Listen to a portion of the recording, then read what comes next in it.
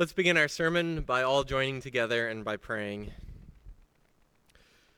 Lord, may the words of my mouth and the meditation of all of our hearts be pleasing in your sight. For you are our rock, you are our Redeemer. Amen. So I know it's not February 14th, but love is in the air today.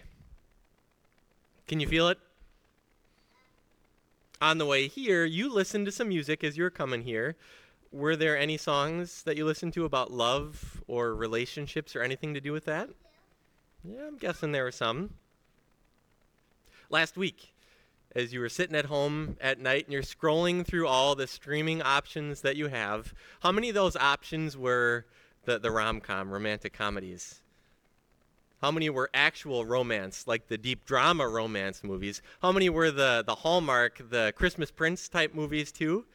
Just tons and tons, right? Go this week. Go to the library on base or go to our local library and see how big the section is for romance books and romance novels. There's a ton.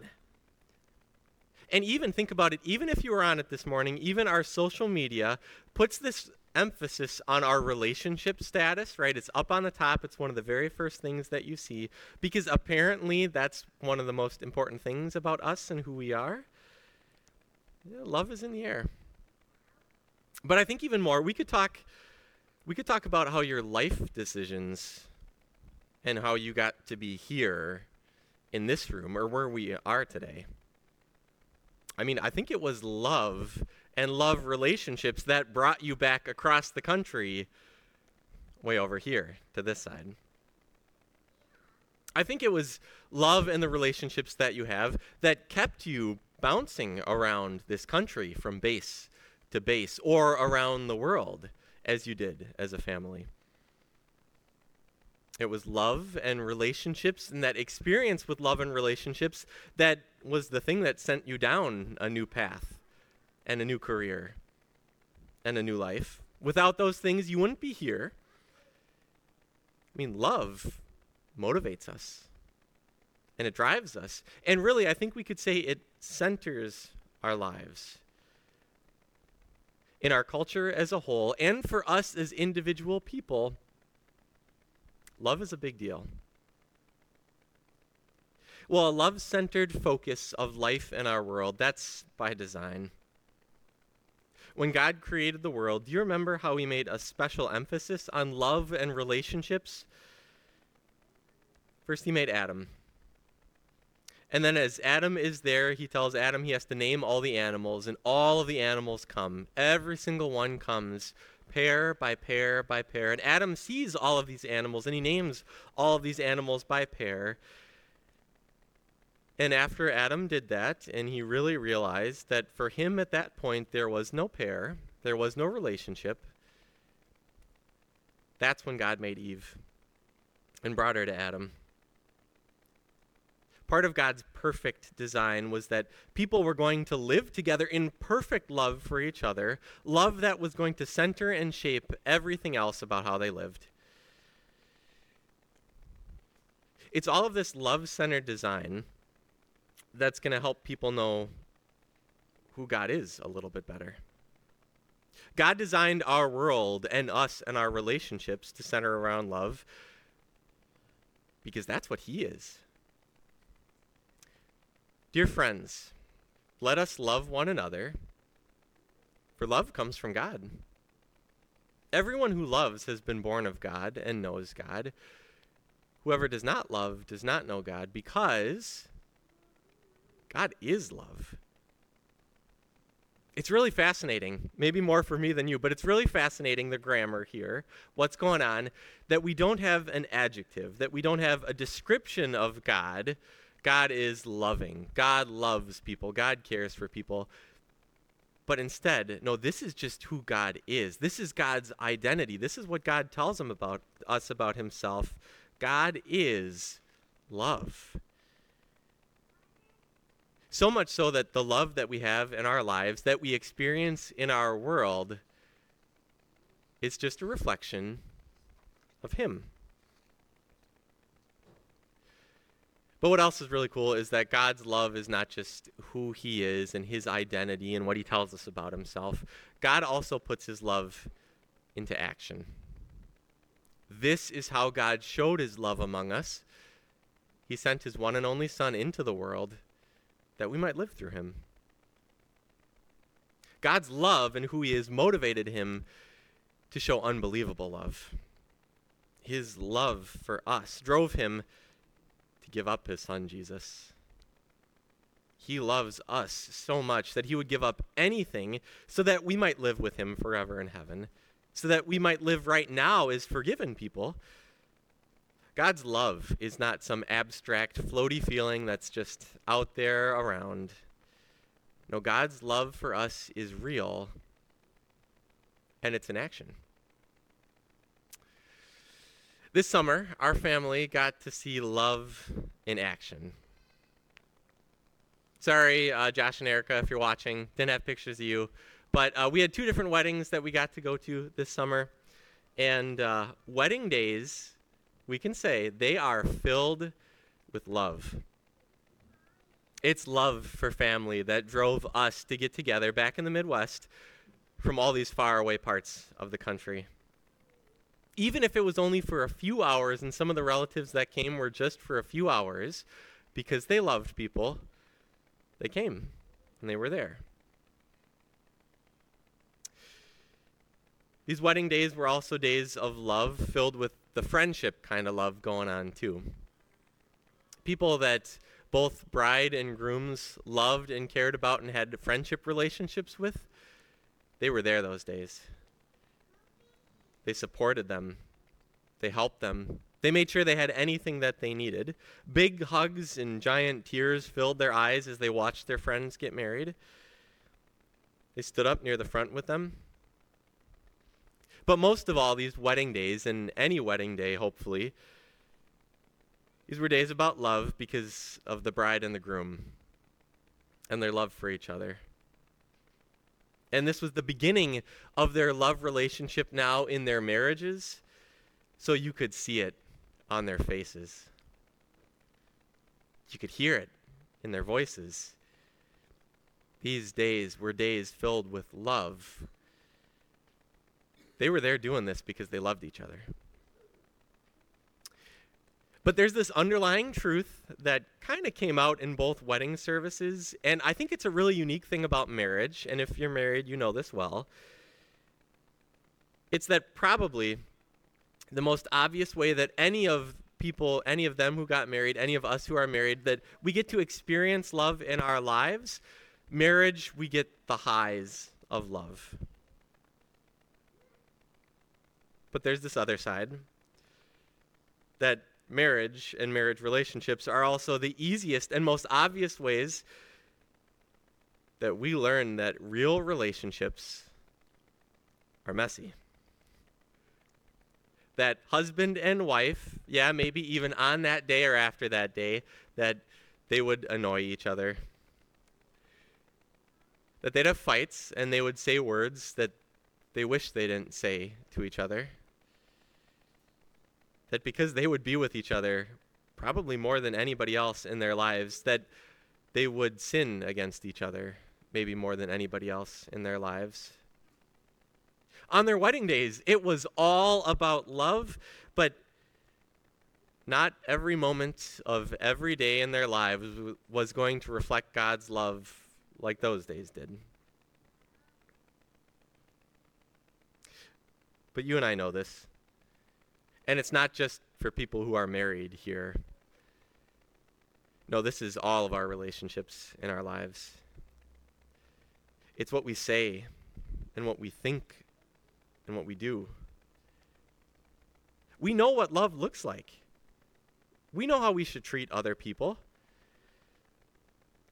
But then what kind of poor reflection of that perfect love do we live? When somebody speaks poorly about us, we give it right back. When somebody raises their voice and they get ready to fight and show us that they're ready to fight, we elevate ourselves too. We dig in. Even when somebody hasn't done anything to us to deserve anything bad coming from us, we wake up grumpy and we focus selfishly on ourselves and only us. I mean, all the people and all the relationships in all of our lives, we should have these awesome reflections of God's perfect love for us, and we should love people like that. But they don't always look like that, do they? No, if we want to know this true definition of love, we got to look somewhere else first. We need to hear how God defines it. This is what you heard. This is God's definition. This is love. Not that we loved God, but that he loved us and sent his Son as an atoning sacrifice for our sins. This is love.